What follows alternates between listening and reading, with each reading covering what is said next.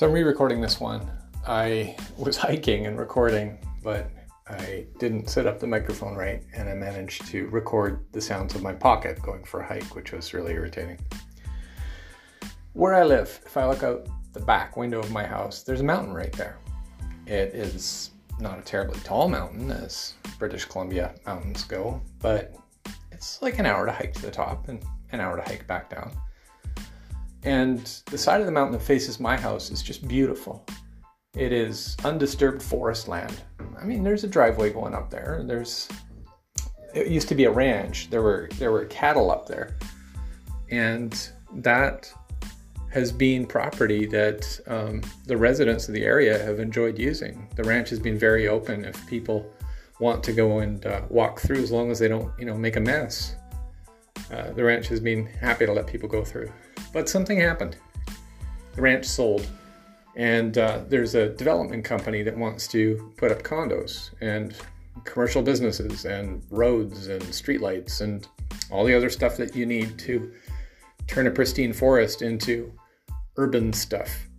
And that's the point. This is an urban forest. Once it's gone, it's gone.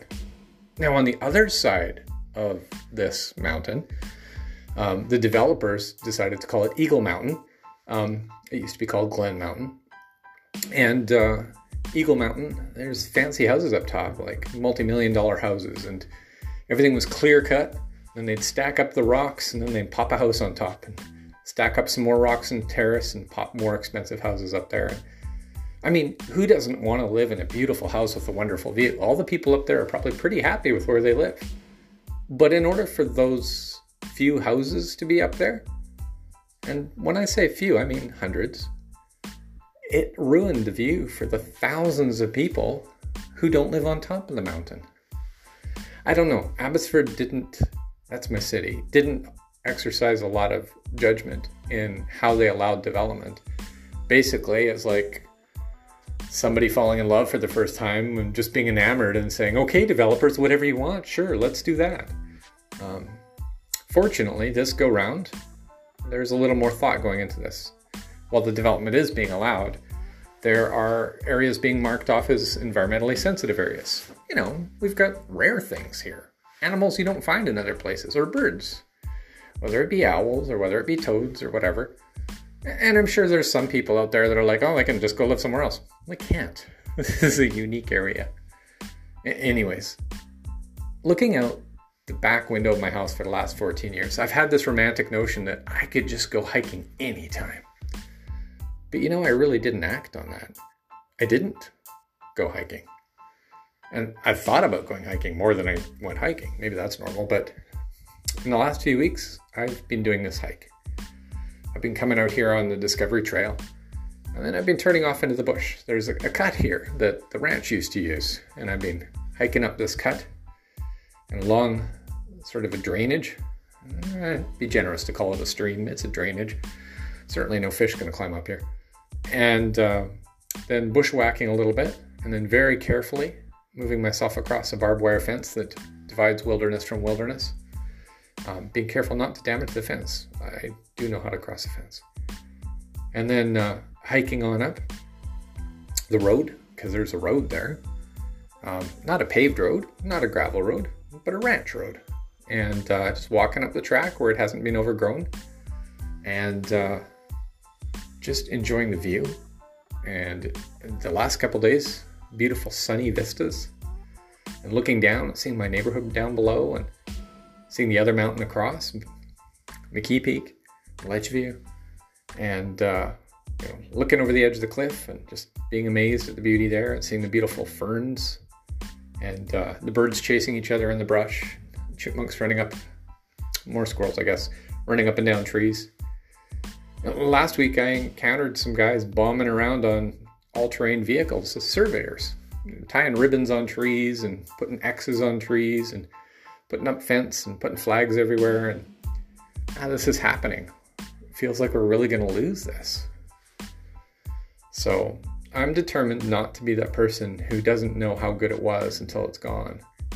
I'm determined to enjoy this. I wonder for yourself, are there some treasures around you that you're just not enjoying or taking advantage of? that you should be exploring or enjoying before they're gone.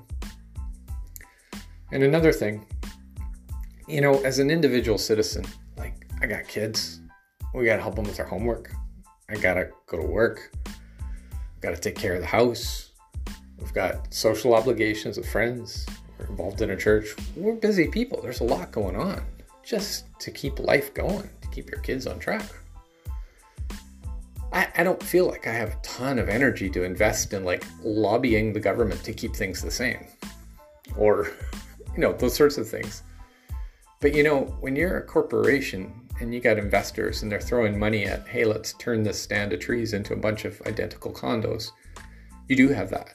You have staff you can pay. You can hire publicity companies. You can hire lobbyists. You can print out plans and you can show up at council meetings and you can say it's going to be, a generator of jobs. It's going to be good for the economy. It's going to put us on the map. You can say all these ridiculous things. There may be jobs involved. That's fine. But it seems a bit unfair. See, corporations, they don't have families to look after. They don't have to help their kids with their homework. They don't have to go to church or go to work or do these other, I guess their work is what they do, right? So it just feels like citizens who have interests that are values-based almost don't stand a chance against corporations whose interests are financially based. Right? Like corporations aren't interested in making an area more livable. They might put that on their brochure to make more money, but they're not out there losing money to make things better. Volunteers, however, are losing their time to make things better. Do you catch the difference? Yeah.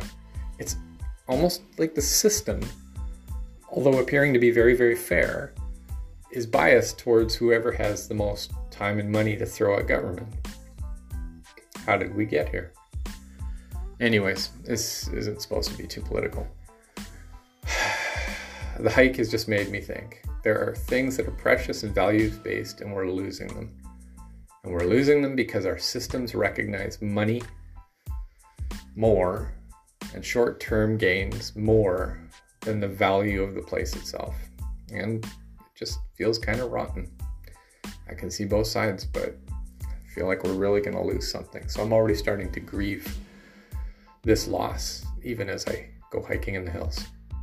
Have a great week.